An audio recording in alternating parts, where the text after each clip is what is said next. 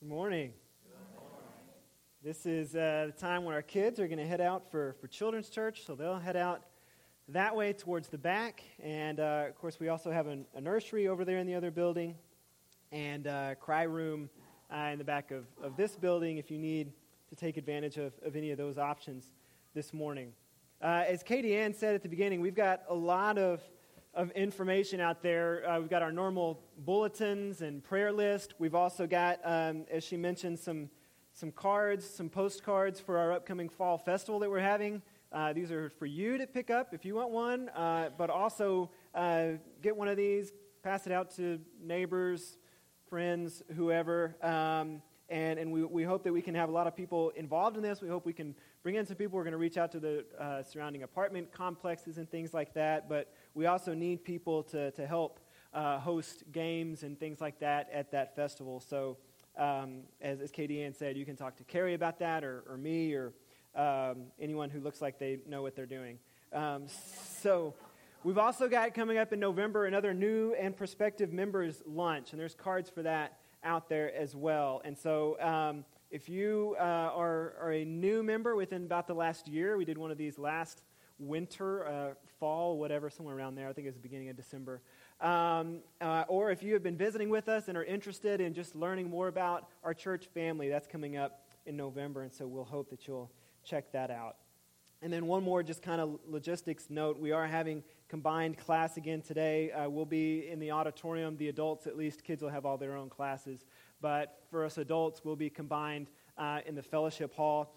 And it'll be somewhat similar to what our normal fellowship hall class is. So if you're not familiar with that, we kind of have open discussion about the sermon. But the more people you add, the more difficult it gets to just have just kind of truly just open, we'll see where it goes discussion. So we may start there, see where we go, but maybe a little more structured than normal. But what I want to invite you to do then, because I do think that our topic in Scripture today has a lot of different places we could go in discussion.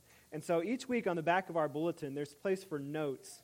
Some of you may just use your phone for that, but I would invite you to, if you've got a thought or a question that kind of comes up to you, or a topic that you think, man, I would like to hear that discussed more in kind of a conversational format, jot that down on your bulletin, put it in your phone, and bring it to class this morning, and we'll talk through some of that in class. Let's pray, and then we're going to get into our lesson for today. Father in heaven, I thank you for inviting us into relationship with you. Thank you for inviting us into communion, into community with you. Thank you for the community that exists here, for the relationships that we have with each other, for the ways in which we can strengthen and encourage and lift each other up, and for the ways in which worship has a unique ability to draw us to each other and to draw us to you. That you can continue, God, to guard and direct our hearts and our minds and our spirits as we continue to worship you in this place, so that we can be filled to worship you as we leave this place as well. We pray these things in Jesus' name. Amen. So we're in this series where we're looking at some stories in 1 Samuel that have to do with seemingly some supernatural type stuff, ghosts, spirits, things of that nature. And so as I've been reading through 1 Samuel, I've just been reminded that, man, 1 Samuel is a weird book. It's fascinating. It's got fascinating stories, but it's also weird. If you've been reading through it, or if you want to go back and read through it, like the narrator, the editor, however you want to kind of tell the role of the author or storyteller, like seems to repeat stuff, seems sometimes to like get stuff out of order where it doesn't make sense. Like we're going to look today that in 1 Samuel 16, where we're going to be in a little bit, Saul and David meet in what you would think would be a very memorable way. But then in 1 Samuel 17, it's like they don't know each other. And so something's off. Either this is just really emotionally traumatic and they don't remember, or the stories are out of order. But it's just a weird book. But one of the things that's interesting to the book, about the book to me, is that I think in many ways it's a book that deals with modern problems. which in a way I think is a reminder and an encouragement that our problems aren't necessarily modern. They're just part of the human experience. And we have modern structures and systems and things in place that make them seem modern and that may present these kind of ongoing human issues in modern ways, but they're things that people have been struggling with forever. And so I think then it's an interesting book to look at from that perspective.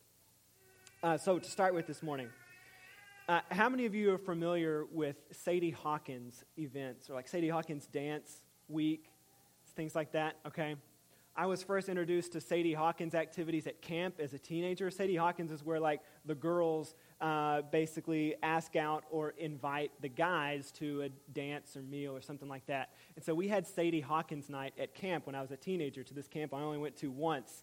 This was one of the reasons probably.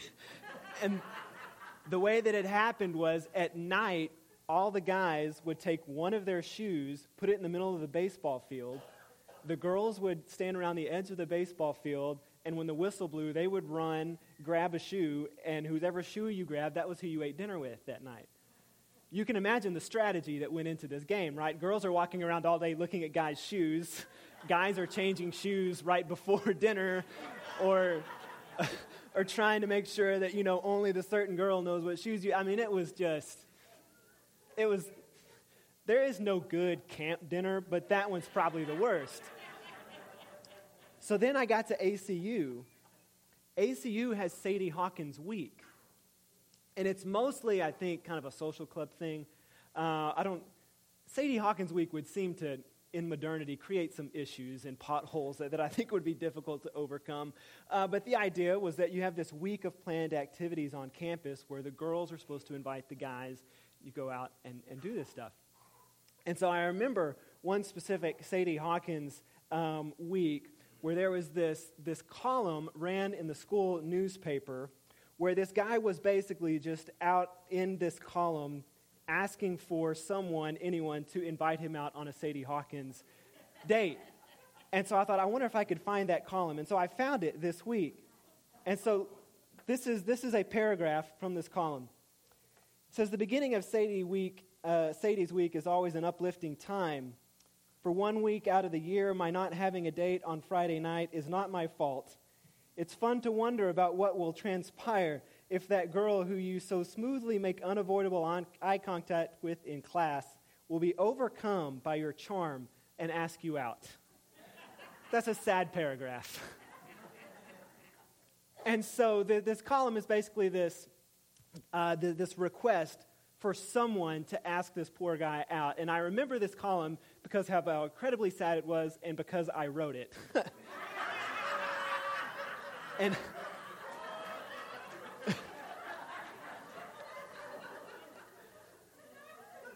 and guys, for some reason, I thought this would be good to print in the school newspaper.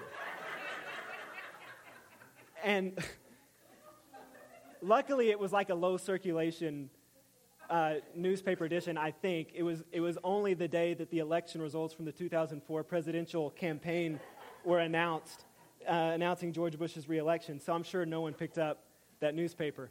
So this is the actual copy.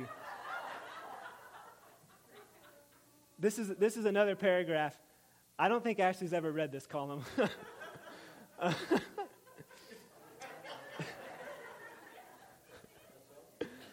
We talked a couple of Wednesday nights ago about vulnerability, and we talked about Brene Brown's concept of the vulnerability hangover, and I knew I'm just going to have a terrible vulnerability hangover tomorrow morning. It's okay. I'm just going to go with it. So you'll see here, I did a lot of research on Sadie's, and it comes from this comic strip, and so part of the idea of this comic strip is that this dad creates a race through which his daughter then gets to pursue local bachelors.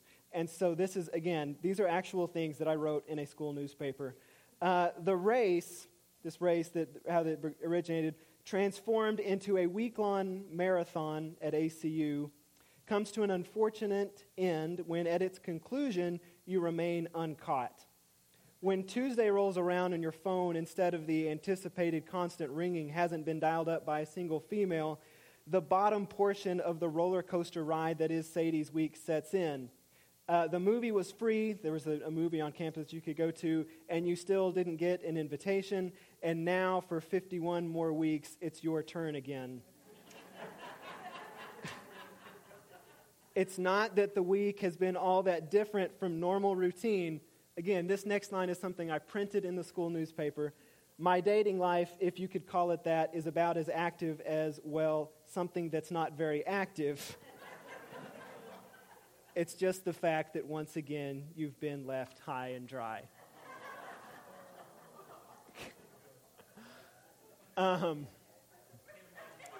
Thank you, Carol. That is the saddest thing I've ever heard as well.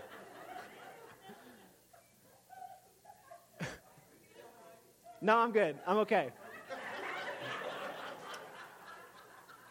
But, so I try to transition somewhat seriously. I don't need a hug now. 2004, Warren did need a hug. And I say that somewhat jokingly, and I say it also pretty seriously.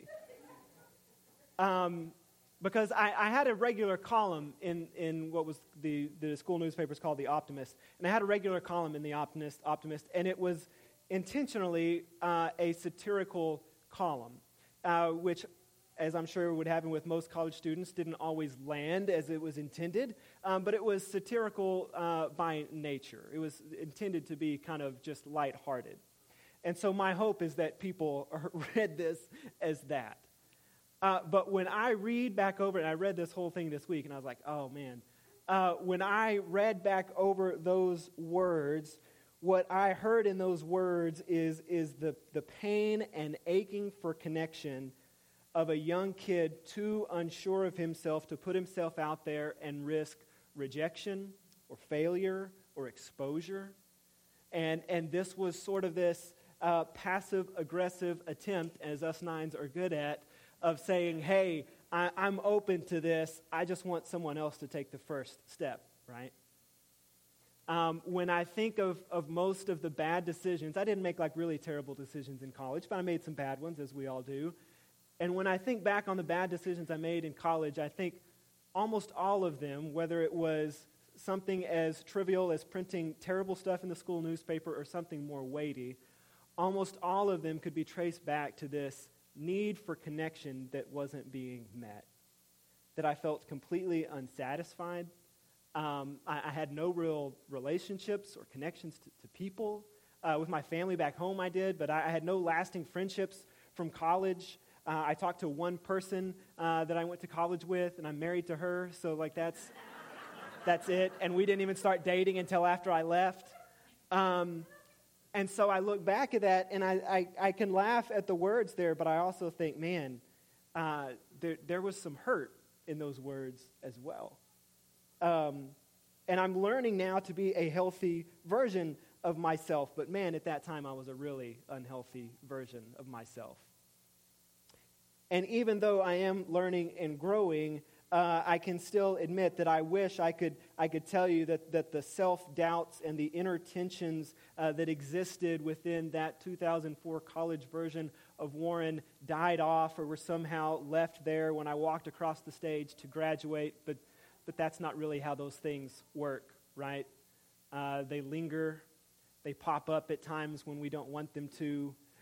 They show up in our relationships. They show up in our fears and our anxieties and our distrust, and on and on and on we could go. And so it's somewhat, I think, telling to me, you know, we exist in this culture in which loneliness and lack of connection are rampant. There's all kinds of studies that you can find that will show you about the ways in which loneliness affects our mental health and our physical health. There was one study that was done last week. I don't even know how you go about figuring something like this out or how accurate it is. But there was one study done last year, I think I said last week, last year it was done, that said that as far as an increased kind of rate of early mortality, loneliness is as dangerous for us as smoking 15 cigarettes a day. As far as what it does to your health and the the rate of dying early. That's crazy. Others may be able to speak to how accurate that is, but it was a documented, and there's been all kinds of other studies that have been done that show this. And so in our culture, we're told that we have these endless opportunities for connection and for convenience and efficiency, and yet we find that many adults are lonely and overwhelmed and overworked. And these efficiencies and modern advances that were supposed to make life easier have just made life more difficult. And these things that were supposed to connect us more have actually just served to make us more disconnected. And in some ways, then, these can seem like modern problems, but really they're just age-old problems with modern symptoms. So in the story of 1 Samuel, where we left off last week, the people had asked for a king. God doesn't want them to have a king. They said, no, we want a king. God says, all right, fine, I'm going to give you a king. So Saul goes out to anoint Samuel as I got that backwards. I knew I was going to do that. I'm probably going to mess up these names all day, so just kind of bear with me. Samuel, the prophet, goes out to anoint Saul, whom God has chosen to be the king. And this is going to be a secret, basically, anointing, where God sends Samuel out, and he wants him to do it in secret. No one else is supposed to know what's going on, who God is anointing. So Samuel goes out and he does that. They've even got this long story about how they go about doing that, which we won't get into this morning. But Samuel anoints Saul as the coming king of Israel. God knows that this is the plan. Samuel knows this is the plan. And importantly, Saul knows this is the plan.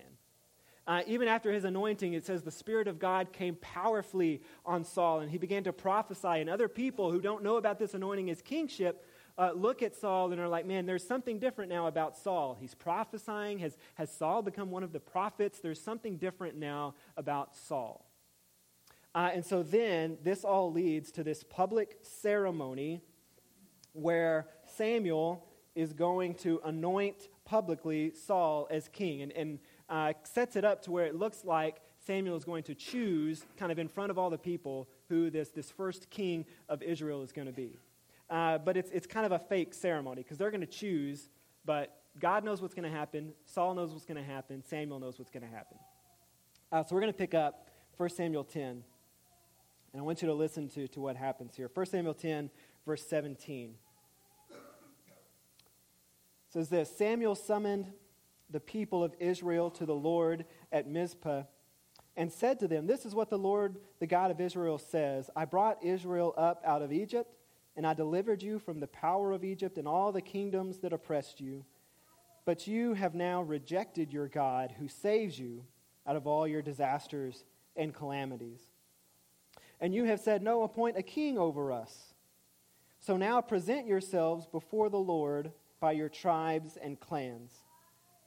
When Samuel had all Israel come forward by tribes, the tribe of Benjamin was taken by Lot.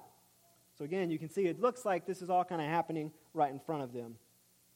Then he brought forward the tribe of Benjamin, clan by clan, and Matri's clan was taken. Finally, Saul, son of Kish, was taken. So we've gone this winnowing down, right? We've winnowed down from a tribe to a clan to a family, and now we've gotten it down. Looks like we've chosen Saul as the new king. What are the odds that he would be the one chosen? Saul, son of Kish, was taken, but when they looked for him, he was not to be found. So they inquired further of the Lord, has the man come here yet? And the Lord said, yes, he has hidden himself among the supplies. Think about that for a minute. Saul knows what's going on. Saul knows what this is about. No one else does. The time comes for this grand kind of unveiling, and what's happened? Saul is hiding in the supply closet. It's funny on one hand, but it's also a little sad. Like, Saul just seems to be not very ready for this, right? This is a lot. This is a lot to take in. Earlier, Saul is apprehensive about even going to dinner with Samuel. He's like, no, I can't go to dinner with you. I'm the least of the least. Well, dinner's one thing. Now you're going to be made king, the first king. That comes with some pressure. So maybe you at some point have felt like you weren't ready for something. Maybe some of us have felt unqualified or overwhelmed or in over our head. Maybe we have felt burdened by expectations or felt the weight of pressure on our shoulders because others were depending on us. Or maybe you have feared the ramifications of failure or rejection. And if so, then I think that we can relate to Saul, who is this guy hiding in the supply closet who now has to leave everything he's ever known and go become king. And we're not told this anywhere in the text, but I think you can make a pretty strong case that Saul is incredibly lonely. You've probably heard the phrase that it's lonely at the top. Well, it's got to be even more lonely if you're the first one to the top. Because not only is this obviously Saul's first experience in any type of royalty, this is Israel's first experience with all this as well. This had to be an incredibly isolating feeling for Saul. And again, what we know about loneliness is that it can be incredibly harmful both to a person's mental and physical health and well-being. And so I don't think it's all that surprising then that just a few chapters later, we find Saul in just bad shape. Saul has been disobedient to God already to the point that God said he regretted making Saul king. And God regretting something is interesting theological discussion in and of itself. But says God regretted that he made Saul king. And so God has Samuel then go out and anoint another king, the one who will eventually take the kingship from Saul. And this person is David, a person that we know well from stories and from Scripture perhaps. But in similar fashion to Saul's anointing, David's anointing is not widely known either. And even after David's anointing, Saul is still king. And so that sets up, we're going to flip over to 1 Samuel 16 and look at this story that happens between the two of them. 1 Samuel 16, we're going to pick up in verse 13. This is right after Samuel then has anointed David as the one who's going to be the successor to Saul. It says, so Samuel took the horn of oil and anointed him in the presence of his brothers, him being David.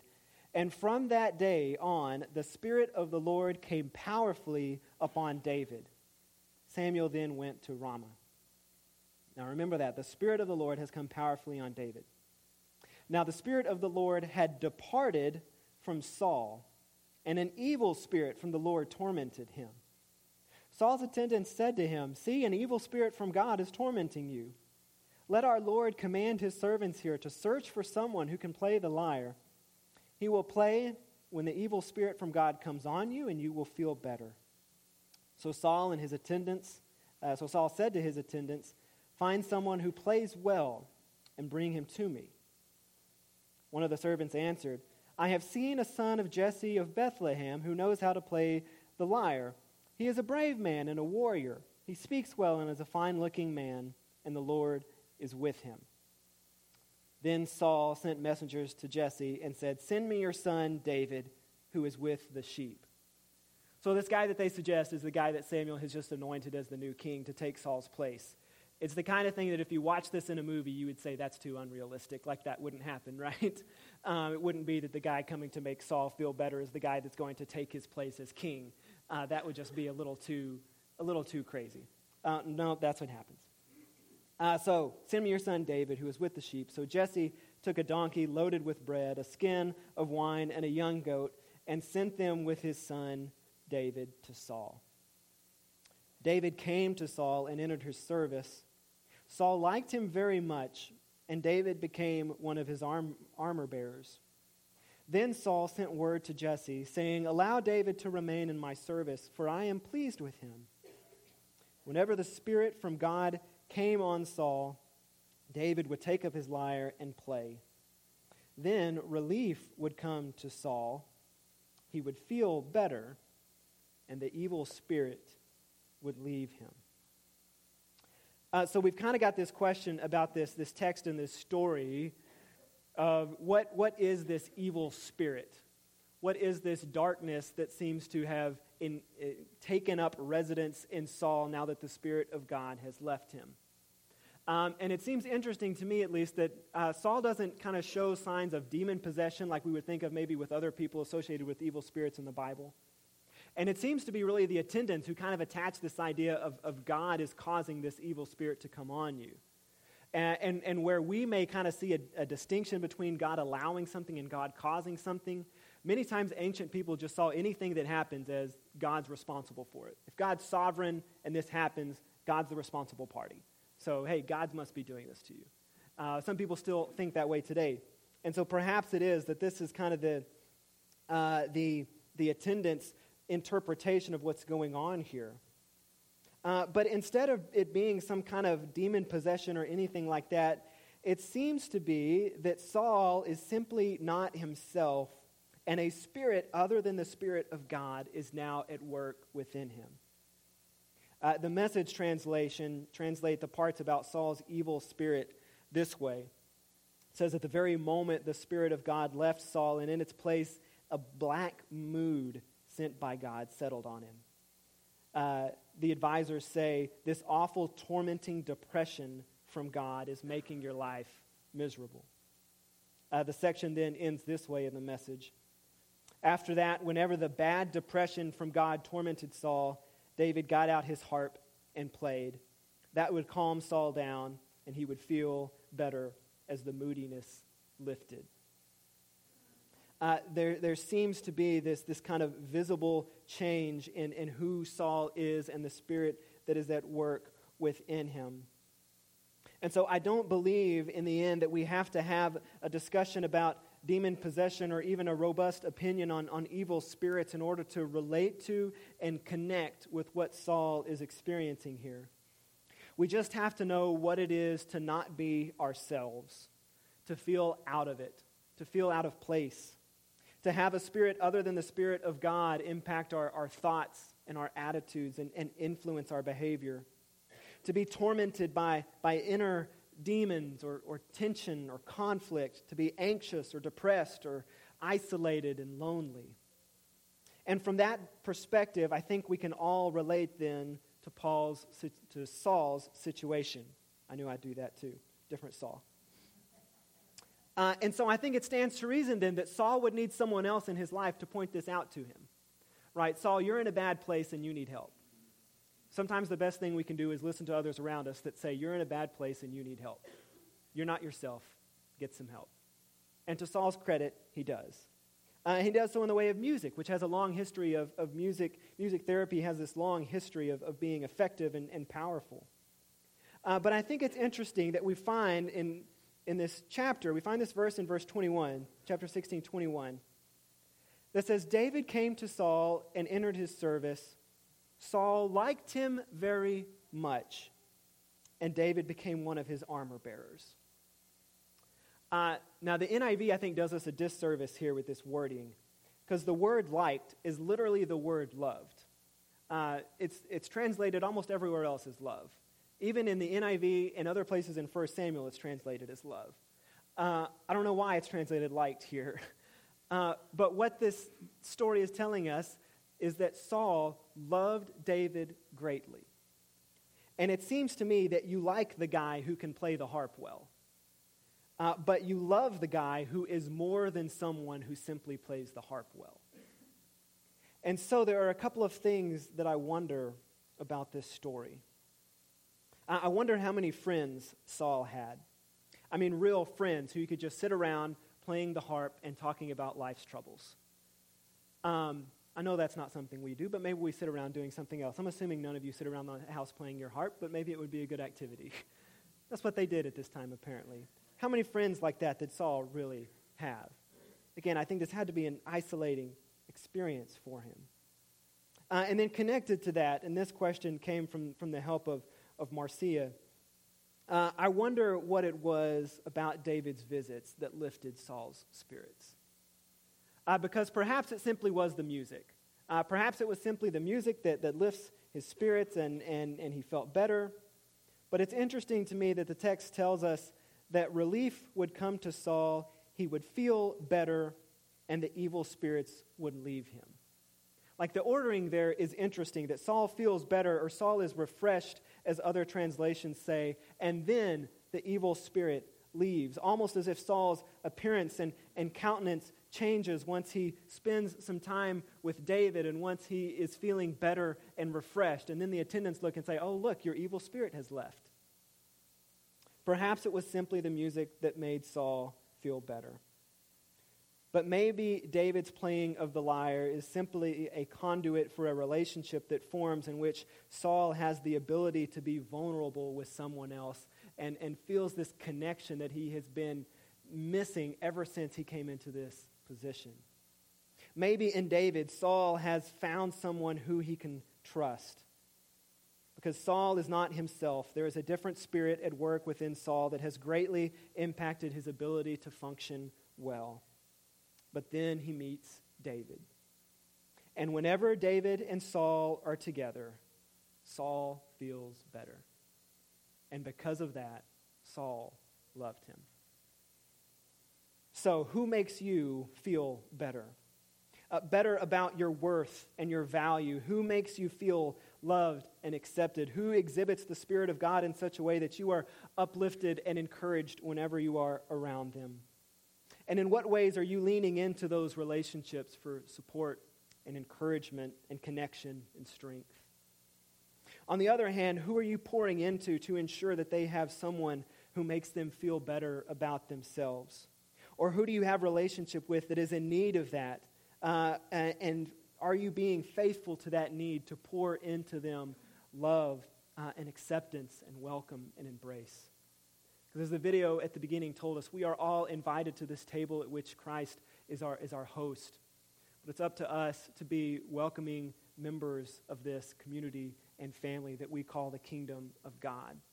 And to throw our arms around each other, to be welcoming toward each other, to be supportive and encouraging toward each other.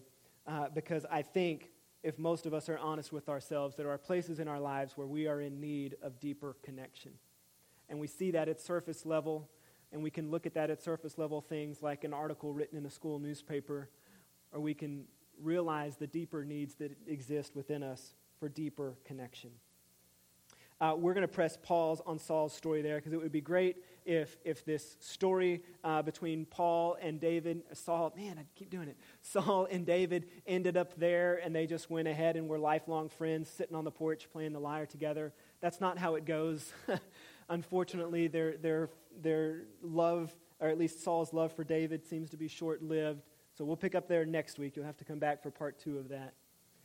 But for today, we have this message of the ways in which I think we can encourage and support each other. And we're reminded of the strength that we gain as we come to Christ. Because no matter what, we have this hope of the Spirit of God that was in us that will not depart from us.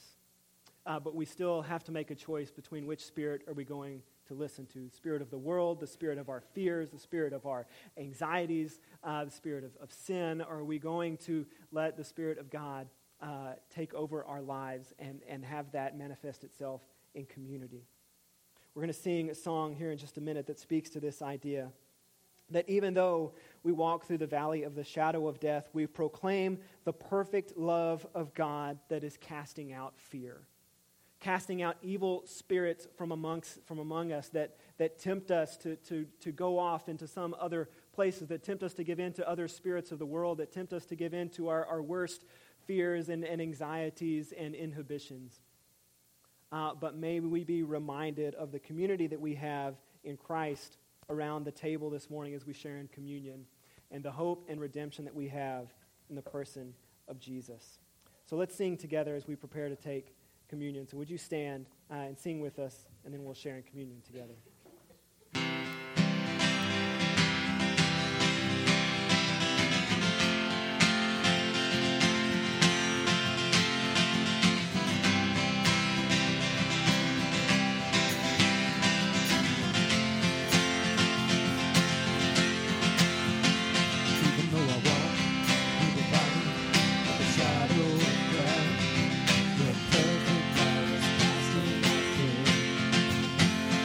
Even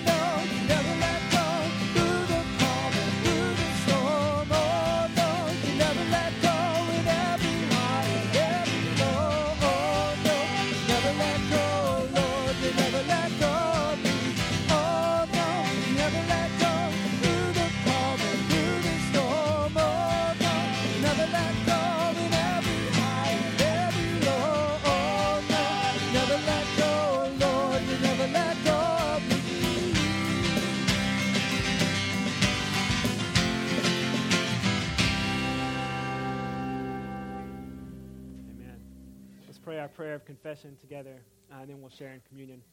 I'll pray the parts in white, and together we'll pray the parts in yellow.